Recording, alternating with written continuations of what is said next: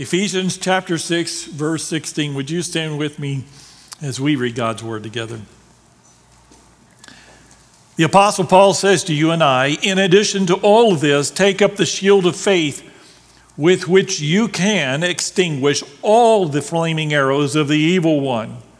Take the helmet of salvation and the sword of the Spirit, which is the word of God. Let's pray together. Father, we thank you for the depth of the wisdom of these words and their power in our lives and in this world. Help us to fully understand what you want us to know today in Christ's name. Amen. You may be seated. We continue with our series in Ephesians, our identity and purpose. Today's message is entitled War and Peace, Part 3. So we're in the armor of God. This is the third message about the armor of God in chapter 6, and we'll be completing that next week. You see, in today's passage, we're going to look at the shield of faith, the helmet of salvation. Next week, you're going to look at the sword of the Spirit, and Chris is going to be leading that message. That's the final message in this series, and so we look forward to that next Sunday morning. But today, the shield of faith. In verse 16, the shield of faith is mentioned when Paul says, in addition to this, take up the shield of faith with which you can extinguish all the flaming arrows of the evil one. Before we talk about that, I want you to notice a couple of words in this passage, or in this verse. It says, he calls us to take up, that's a command, not just an opportunity. God expects you and I to do it. And then he says, with which you can extinguish, not just fight against or protect against, you can extinguish. That means to put out completely all the flaming arrows of the evil one. Not one will get through. I love that about the shield of faith and the armor of God. That God gives us armor not just to be slightly wounded or not just to pull through after a few years in ICU. He says, no, we are to be untouched. If we're putting on the full armor of God, he intends us to survive the battle, and more than to survive in perfect health, spiritually speaking, to be overcomers. A word about the shield. The Roman shield was a formidable defense. It was huge. It was 3.5 feet tall and 2.5 feet wide. Now, that's a big shield. I'm not a shield expert, but I rate all my shield sizes by the size of the shield of Captain America. That's a little round thing, that he threw like a frisbee. You won't throw this shield like a frisbee. It was colossal. It had 3 layers of wood with linen sandwiched between each layer. It also had an outer layer of leather or animal hide. To hold it all together, there was a bronze strip that was wrapped around the entire edge. Bronze. I'm not a bronze expert. Bronze is metal, and metal is heavy. And 3.5 feet by 2.5 feet, that's a lot of bronze. If it was hit by a flaming arrow, this shield would still burn. So before they went into battle, the soldiers would soak the shields in water. The wet linen and leather would stop the shield from igniting even when flaming arrows were embedded in it. So you can picture this in your mind, that they take this huge shield, 3 layers of wood, 3 layers of linen, and then an outside layer of leather wrapped in metal. And if that's not heavy enough, before they went into battle, they dipped the thing in water. I don't know if you've ever dipped leather in water or not, but it soaks up water like a sponge, not to mention all of the cloth that was in the shield. This was a huge, heavy piece of equipment. The last thing you'd want to take into battle as far as convenience go. But it was essential because they knew with that big shield in place, fully doused, that those arrows could not harm them. And so that's the description. Now for the arrows that he's talking about, the flaming arrows of the enemy, and again, this is all in an analogy, but in the first century, the flaming arrow was an effective, formidable weapon in and of itself. It had an iron tip, which was dipped in pitch and set on fire. It was a flaming missile. And so I actually like this graphic that I found. It looks like flaming missiles, and that's really what the Apostle Paul is describing here. They could cause the enemy to panic as the arrows embedded themselves into shields, and a frightened soldier would throw down his burning shield, leaving himself and those around him unprotected. You probably already know, you've seen perhaps enough movies that had Roman soldiers in it, that the Roman soldiers would use their shields combined together with all of the other shields from the other soldiers, and they would create this one huge giant shield that would shield the entire regiment against whatever was coming. Difficult to penetrate, but if you could get one soldier to run in fear, to throw down his shield, there would be a hole in the armor of the entire company. And so it was really important that they hold their ground, stand their place, and play their part of this larger shield. And so he talks about that as the shield of faith. Today, our faith is being constantly attacked, not merely from political ideologies, although it's true, but more importantly and more hideously from Satan himself. Tomorrow, next week, and next year will be no different. The battle for you and I spiritually will not end in this lifetime. From today until the day that we die, we will be in battle fighting using the shield of faith. I'm not talking about the world attacking Christianity here so much as Satan attacking Christianity. I'm not so concerned about the governments of this world or our own government. Our greatest challenge as God's people is Satan himself. I've told you before, they're all pawns, but it is Satan that is attacking us. He's the source. He is the enemy. And if he can get you to a doubt, if he can get you and I to fear, if he can get us to shake our faith in Christ, then he will win the battle. In a nutshell, the flaming arrows of the evil one are any spiritual struggles which has caused us or can cause us to be hesitant in our relationship with Jesus Christ. Right now, Satan wants you to question your relationship with Jesus Christ. He wants you to doubt that you're really saved if you're saved.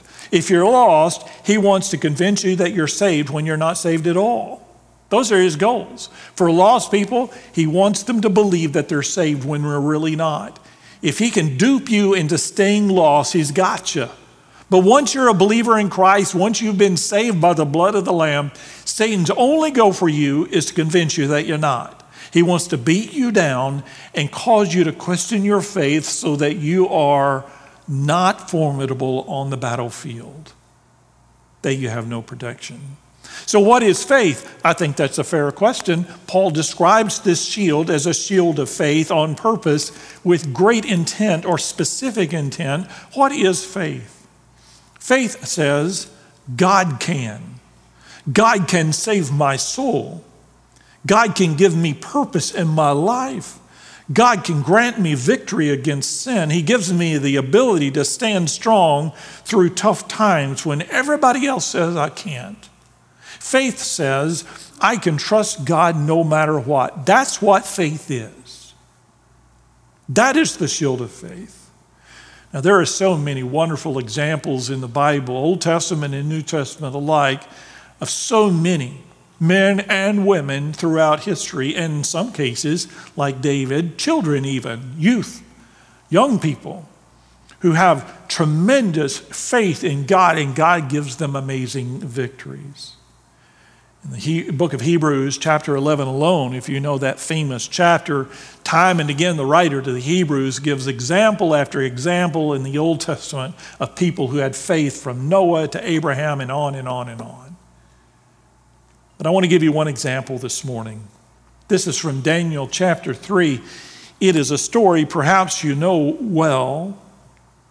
It's one of my favorite childhood stories, and probably yours as well, about Shadrach, Meshach, and Abednego. I'm just going to go there for a few moments. Before we read that, go ahead and take it off there because they're going to read it, because it's a great passage. You know the story. Shadrach, Meshach, and Abednego are living there in Babylon along with all of the rest of God's people. They and their parents have fallen into judgment because of their sin. God gave Nebuchadnezzar victory over Jerusalem, prophesied through Jeremiah. God gave his people opportunity to repent time and again, and they didn't take it. So God allowed Jerusalem to be destroyed. The temple of Solomon was completely destroyed. All of the furnishings of the temple, the Ark of the Covenant, and all the other furnishings were removed from the temple and taken as spoils of war. We don't know what happened to them. Or specifically, we don't know what happened to the Ark of the Covenant. Much of those spoils of war and those beautiful ornate gold cups fell into the hands of Nebuchadnezzar and his son. If you remember that story later on, that God would bring judgment as a result of that plunder of God's temple. Now, Shadrach, Meshach, and Abednego were contemporaries of Daniel, and they are there in Babylon, and somebody gives the king, King Nebuchadnezzar, bad advice. They went to him and said, "King," because they knew that Shadrach, Meshach, and Abednego were people of faith. They said, "King, we got this giant statue. Erect this giant statue of yourself out where everybody can see it. And when we play all the instruments, we suggest that at the sound of the instruments, everybody in the kingdom bow down to your statue, O king." And the king, being a man, said, "That's a good idea. I like the sound of that. Everybody bowing down to my statue. Okay, let's do that." He didn't think it through very well, but that's what he said. Now, Daniel chapter 3, verse 7. Now, 6, you can put it up. "Whoever does not fall down in worship will immediately be thrown into a blazing furnace. Therefore, as soon as they heard the sound of the horn, flute, zither, lyre, harp, and all kinds of music, all the peoples, nations, and men of every language fell down and worshiped the image of gold that King Nebuchadnezzar had set up." So that was the plan. You hear the music, you drop to your knees. So they played the music, you know what happened. They all dropped to their knees, except for 3. Shadrach, Meshach, and Abednego. I told you several years ago, Sherry and I took the kids on a vacation that ended up in Washington, D.C. on July the 4th, around 2015, maybe? 2015, 6 years ago? Oh, my goodness. Obama was our president at the time, and there was a large crowd that gathered that night between in that long pool that they have between the Washington Monument and the Lincoln Memorial.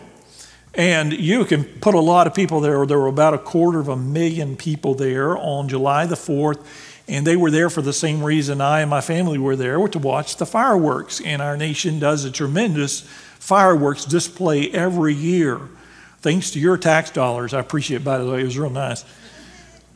So we're there, it's dark, and it's time for the fireworks to start, and they begin. And I told you this just a year or two ago. I want to say there was a lady in the crowd of 250,000, and she just started shouting for everybody to sit down so she could see the fireworks. She was tired of standing up, so she started yelling at everybody, "Sit down, sit down." And I looked at her like everybody else, thinking she's crazy. And she probably was. I called her, what was the name? Queen Boss of the Universe, because she's telling all of these Americans to sit down. Well, nobody's paying any attention to her. What do we care? I'll call her Karen for short. And Karen starts yelling, "Sit down, sit down." And nobody's sitting down. I think I could hear some giggling. But she would not stop.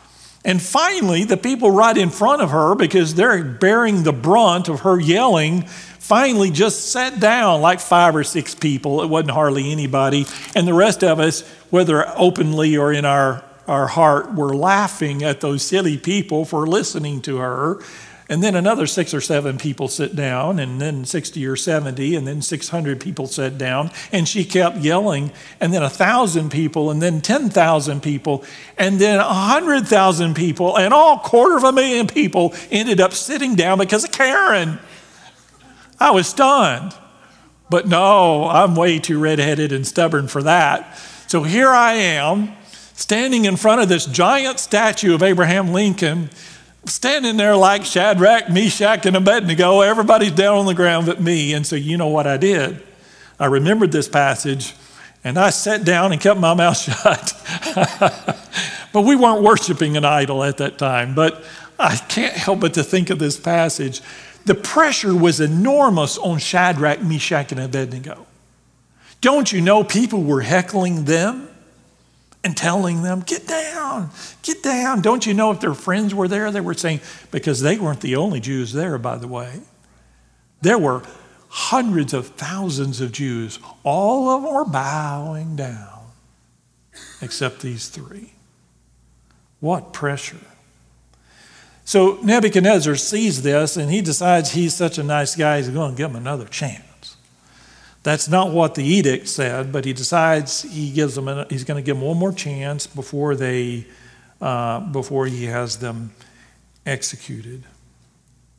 Of course, they could have said to themselves all kinds of things to justify why they should bow before that idol. They could have said, if we get ourselves killed, who's going to look out for the welfare of the Jewish people? Who's going to watch over them? We're no good to anybody if we're dead. Even it means bowing down to this idol, we need to survive. They could have said, well, when in Babylon, do as the Babylonians do. We're just trying to fit in. They could have said, well, we'll bow down, but we won't actually worship the idol. We'll just make it look like we're worshiping the idol, but in our hearts we'll really be worshiping Yahweh, the true God. They could have said, we'll worship the idol just this one time and we'll ask for forgiveness. You know the old saying, maybe they would say, it's better to ask for forgiveness than permission.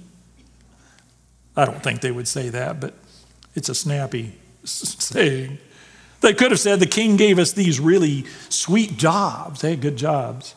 I guess we kind of owe him. We'll just do it this one time. That's how Satan gets us. He tries to get us to compromise just one time. Well, if he can get you one time, though, that second, third, fifth, and 500th time is so much easier for Satan to get you. But they didn't do that. In Daniel chapter 3, verse 16, this is their response to the king. Love the response. It's audacious. Shadrach, Meshach, and Abednego replied to the king, O Nebuchadnezzar, we do not need to defend ourselves before you in this matter. If we're thrown into the blazing furnace, the God we serve is able to save us from it. And he will rescue us from your hand, O king. But even if he does not, we want you to know, O king, that we will not serve your gods or worship the image of gold that you've set up. They're not falling for it. They're not giving in. They are fearless and audacious in their faith. And they said to him, our God's going to take care of us. Even if we die here, he's still going to take care of us. So even if he doesn't spare us here, we're still not going to bow down to your God. And so you know what he did? He threw them right into the fire. And to his shock, not one hair was singed. And there was someone, a fourth being, in that fire with them. Now, who was it? Well, he didn't have a label. I would love for him to be standing in the fire with a my name is badge, because many think it was a pre-incarnated version of Jesus, that it was Jesus in his pre-incarnation state. Some think it was an angel. I think it was probably most likely an angel. Whoever it was, it represented the presence of God Almighty. That's what we need to know. Right there with them. On Sunday, June the 18th of 1815, at the Battle of Waterloo. Do you remember the Battle of Waterloo from your history class? I know most of you don't. I didn't. But But at the Battle of Waterloo, when the fight became its worst, an officer galloped up to the commander, the Duke of Wellington, and they said, "My captain says that we are being destroyed. We need reinforcements quickly." The Duke of Wellington simply replied, "Tell him to stand his ground." The officer galloped back to relay the message to his captain. Shortly after that, the same messenger galloped back with the same message. Again, Wellington said simply to him, "Tell him to stand." Very soon, another officer came with the same request, and Wellington's response was this: "I have no help to send you. Tell him to stand." The officer, knowing what was going to happen, saluted and replied, "You will find us there, sir." When the battle was fought, the Duke found each of those men at his post, and they had all perished. But the battle was won because they stood. Listen, Satan wants to do anything he can right now to keep you from standing your post. Do you have the shield of faith in place? Do you believe? Because that brings us to the next and the only other piece of armor we look at today, and that is the helmet of salvation in verse 17, the helmet.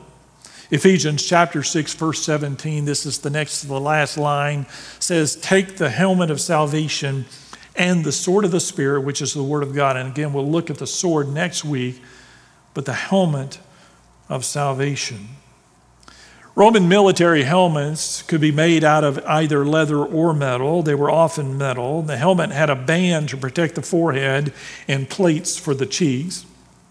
And it extended down the back to protect the neck. When the helmet was strapped in place, it exposed little beside the eyes, the nose, and the mouth. I don't know if you've been watching the Chosen series, either season 1 or season 2, which has now been complete.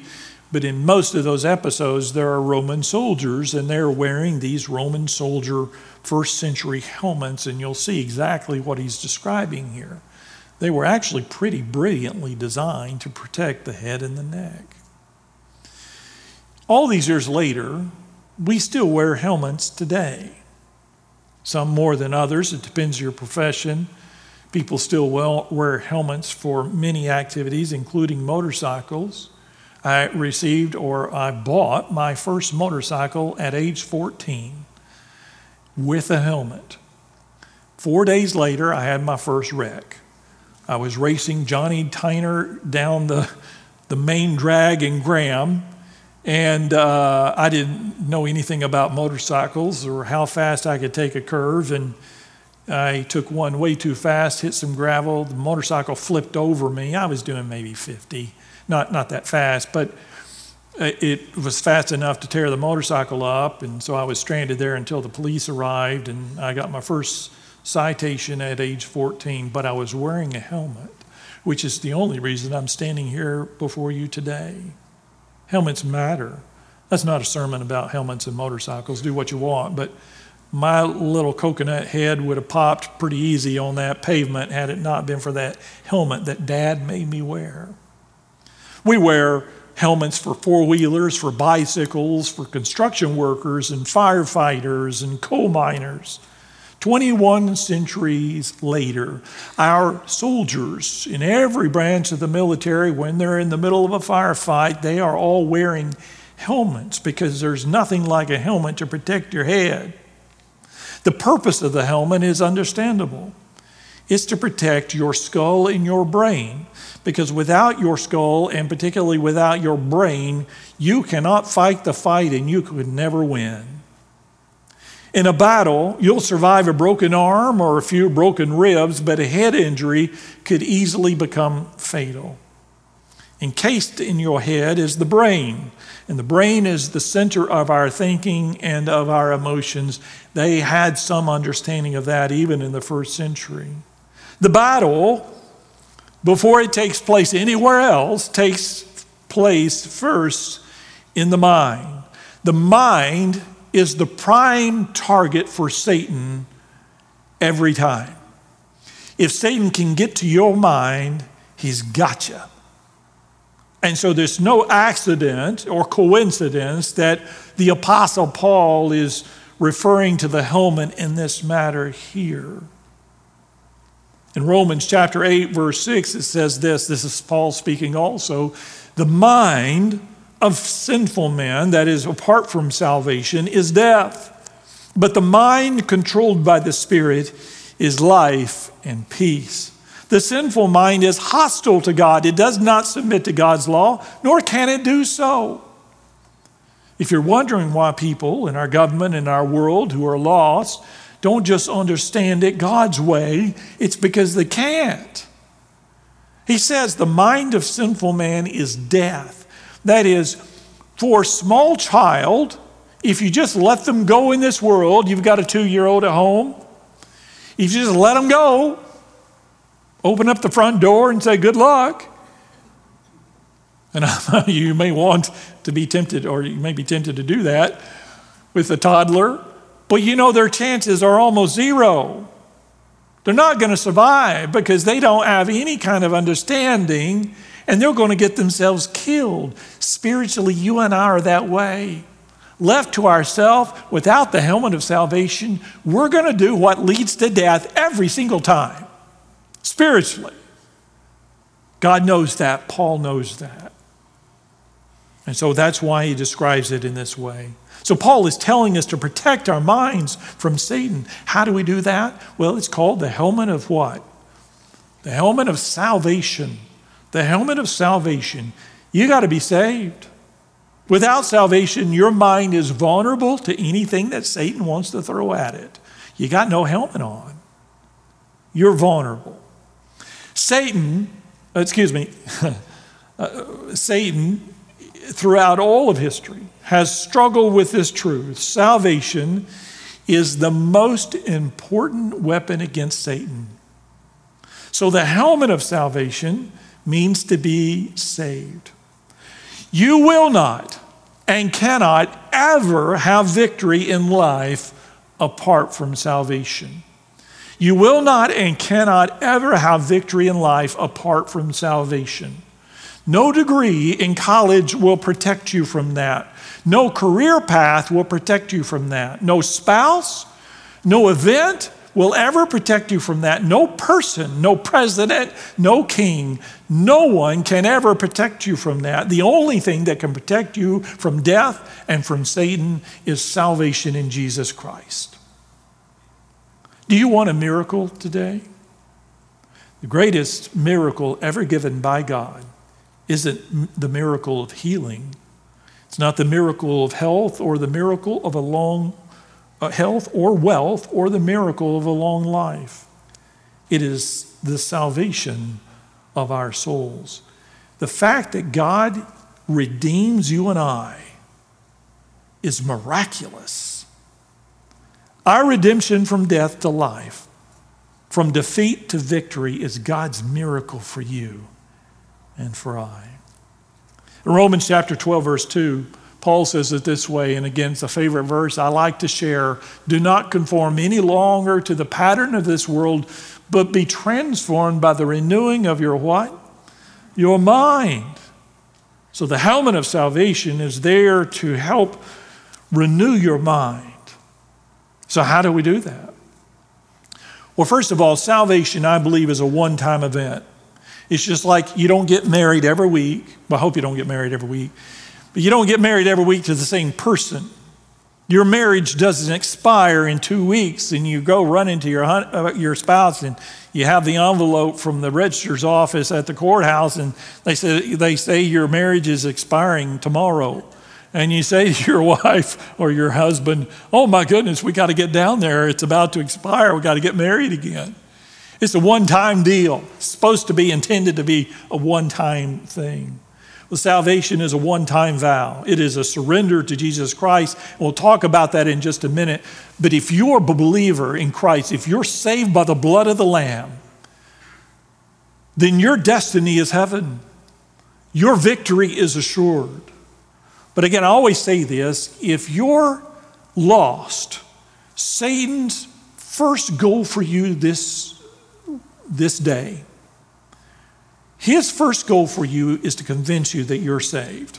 If you're lost, he wants to make you think that you're saved. We have people out there in our world and in our nation today, in our culture, they don't even believe in God, and yet they believe they're saved. If you're lost, Satan's number one goal is to convince you, to lie to you and convince you that you're saved. If you're saved, Satan's number one goal is to convince you that you're lost. That's how he works. If he can deceive the lost people into staying lost and make the believers think that they are not saved, that they have no defense against Satan, then he'll beat us down every time. So how do we do that? Well, I can tell you that while salvation is a one-time commitment and surrender to Jesus Christ, it's absolute surrender. But from then on, you're saved. But the transformation of your mind takes a lifetime. It's just like that toddler. You can start talking to that toddler about college algebra or physics, but that toddler's not going to get it. Well, I didn't, at least. I still don't get it. I don't remember anything from algebra. They're not there yet. They're not ready. There needs to be a transformation of their mind. When they're born, they don't know anything. All they know is instinct. To cry when they're hungry and cry when they're poopy. That's all they know. Everything else, you, mom and dad, have to teach them. And you teach them and teach them and teach them and teach them. And the reason you teach them all those basic lessons as a little child is you hope to goodness that one day they'll grow up and their mind will be transformed and they can take care of themselves. They'll do well in their life. They'll be on the right path in their life. They're not there at 2 years old, but you hope the day will come. You're teaching them at 2 with the hopes that at 20, 30, 40, 50, they'll get it. They'll be transformed. It's a lifelong process. There's nothing sadder than a 40-year-old man who thinks like a 2-year-old. You've seen it, haven't you? Probably more often than not. God desires us to be transformed. Just as mentally we're transformed into maturity, spiritually, there is a transforming of our mind that takes place. Don't get stuck as a toddler in your spiritual life.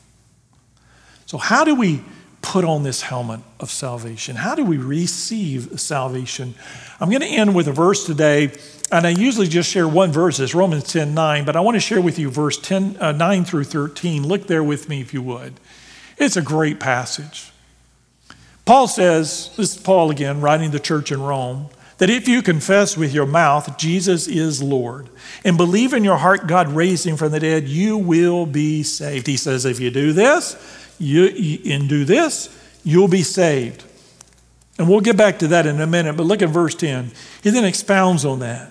He says, for it is with your heart that you believe and are justified. It's with your mouth that you confess and are saved. It's all about the heart and your confession with your mouth. As the scripture says in verse 11, anyone who trusts in him will never be put to shame, for there is no difference between Jew and Gentile. The same Lord is Lord of all and richly blesses all who call on him.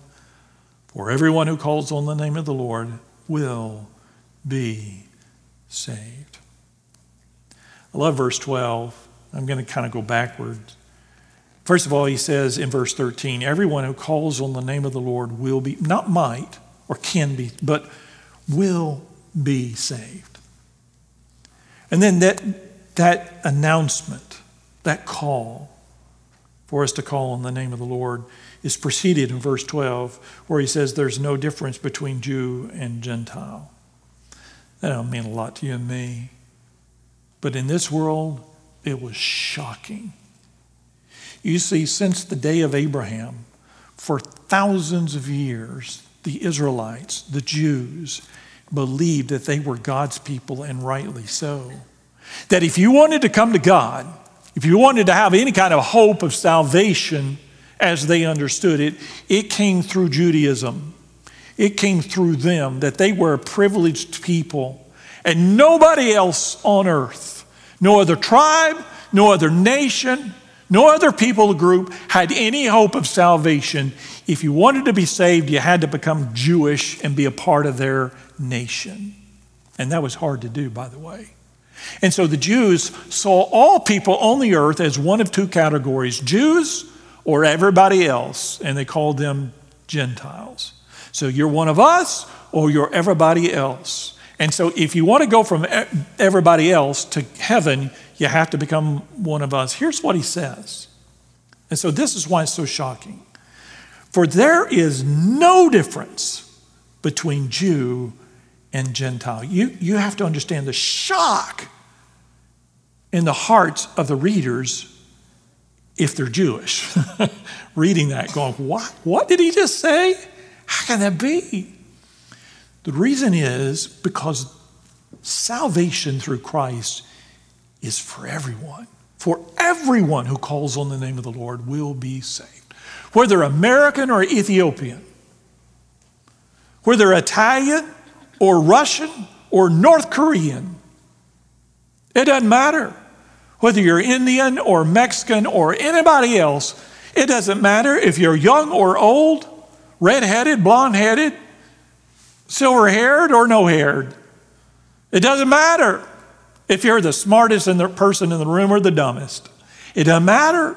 For everyone who calls on the name of the Lord will be saved. It is universal. There are not many things in this world like that, are they?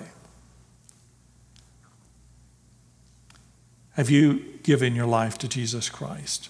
So that brings us back to verse 9. If you confess with your mouth that Jesus is Lord and believe in your heart God raised him from the dead, you will be saved. He says if you do this and you do this, you'll be saved. You notice what he doesn't say in those verses? He doesn't say anything about tithing. I think tithing's great, but it's not mentioned. You don't have to tithe to be saved. You don't have to give a penny. Not all preachers will tell you that, but you don't have to give money. It doesn't say you have to become a preacher or a Sunday school teacher or even a deacon in order to be saved. It doesn't mention that in there. It doesn't even say you have to be baptized to be saved, and we're Baptists. That's our name. We believe baptism's really important, but it's not there. What does he say? You do this, you'll be saved. Saved means you'll be saved from your sins, you'll be redeemed by the blood of the Lamb, and you'll be forgiven for your sins and receive eternal life in heaven. That's what saved is, and this is how you do it. He says, if you'll do this and you'll do this, you'll be saved. Number one, he says, if you confess with your mouth that Jesus is Lord. To confess with your mouth means it's not a secret. You have to be willing to tell people. You know, the way they did in the first century is they were willing to submit to baptism. Baptism was an announcement. They didn't have churches, and they didn't have aisles, and they didn't have the ability to walk down aisles and announce to the congregation. They didn't have live streaming. And so the way they announced to the world was through baptism. The baptism didn't save them, but it was their willingness to be obedient and to be baptized, their confession with their mouth. I am a believer in Jesus Christ. It is the grace of God that saves us. That if you confess with your mouth, here's what you have to confess, that Jesus is Lord. Not that Jesus is a cool guy. I've heard people say that Jesus, he was a cool guy. Yeah, he was a cool guy. But he was Lord. He was a lot more than a cool guy. Elvis was a cool guy. Jesus is Lord. You have to confess Jesus is Lord. Lord means he's the top in your life. You do whatever he tells you. You submit to him. You surrender to him. You die to self. You're reborn in Christ, and he tells you what to do, and you do it. Absolute submission. And then the second thing he says, if you believe in your heart that God raised him from the dead. And again, I wasn't there. I didn't see it, but I believe the Bible is true. And the Bible tells us that Jesus died on a cross for your sins and my sin, because the result of sin, your sin and my sin, is always the same. It is death. Jesus paid that penalty for us. After he died, they put him in a tomb, and 3 days later, the Bible tells us that he came back to life. Not in some allegorical way or metaphysical way. He literally, bodily was resurrected from the dead. He wasn't a ghost. He had a physical presence to his being. I wasn't there, but I believe the Bible is true, and I believe that Jesus is alive. And frankly, honestly, if you're sitting there thinking, I don't believe that, I got nothing for you. You can read the Bible all your life, memorize every word, take every course you want, and it won't make any difference. If you don't believe in the physical resurrection of Jesus Christ, you cannot be saved. But if you will confess with your mouth the lordship of Christ, and you believe in your heart, in faith, in the resurrection, you call upon the name of the Lord, you will be saved. This very hour, this very moment, you can be saved. And only believers can wear this armor. Have you ever heard of Black Bart? Black Bart actually existed. He was called Black Bart, wore a black hat and a black scarf over his face. He was a professional thief whose very name struck fear and terrorized the Wells Fargo stage line. From San Francisco to New York, his name became synonymous with danger in the frontier. Between 1875 and 1883, just those 8 years, he robbed 29 different stagecoach crews, 29 robberies. Amazingly, he never fired a single shot. Never shot anybody. Black Bart, as terrifying as he was, never fired a single shot because a hood held his face. No victim ever saw his face and never was able to recognize him. He never took a hostage and was never trailed by a sheriff. Instead, Black Bart used fear to paralyze his victims. His sinister presence was enough to overwhelm even the toughest stagecoach guard. And so he was successful every single time. Fear paralyzes. He got that and built a career, if you call it that, on fear. Listen to me. Satan hates you. He hates you. And he wants you to wake up in fear this morning. He wants you to live your life in fear all day long. He wants you to go to bed tonight afraid. And he wants you to wake up tomorrow and this week, next month, and next year, and every decade of your life in fear. But God would say, fear not, for I am with you. This armor doesn't just allow us to survive the battle. It gives us absolute guaranteed victory every time. Are you wearing the armor of God? Pray with me. Father, we ask and pray today. I ask that if there is one here today who has not surrendered their life to Jesus Christ, as they sit there, they know they are not wearing the shield of faith or the helmet of salvation, that they are susceptible. And we thank you for this. It's an analogy, it's a picture that you paint for us. We know it's not a literal shield and a literal helmet, but it is something far more powerful. It is faith and salvation. If there's one here, I pray today would be the day of their salvation. This would be the hour. This would be the moment. The time they make their vow to you, that they surrender to their Savior in faith.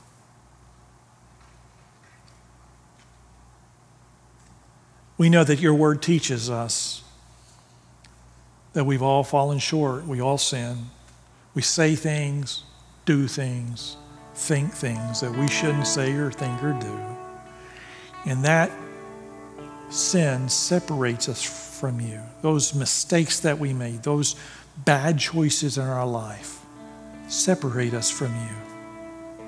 And as a result, we can't even fulfill our purpose in life, which is to bring you glory and to love you back, because we're separated. And we have no hope. There is no deed that we can do that can undo all of those bad choices. And we know that that separation is not only for now, but it's for the next life as well. It's forever. But that you love us and you don't want to separate us. So you sent your Son to die for us, to pay the penalty for our sin, that we can be forgiven, cleansed by your mercy and come to you. We thank you and praise you that it doesn't matter what our nationality or our skin color or our background. It doesn't make any difference about any of that. That all have fallen short of you and all are in need of salvation. And that everyone who calls on the name of the Lord will be saved. Father, if there's one here right now, I pray that they would lift up to you this prayer, this confession, and that they would mean it in their heart. That they would right there, right where they are, simply pray this sincerely in their mind. Dear Lord Jesus, I confess I mess up. I'm a sinner, and I need a Savior. I need to be saved. I believe in faith that you died for me on the cross in my place for my sins. And I believe that in 3 days you came back to life and you're alive today. I confess you as my Lord and my Savior, and I surrender my life to you.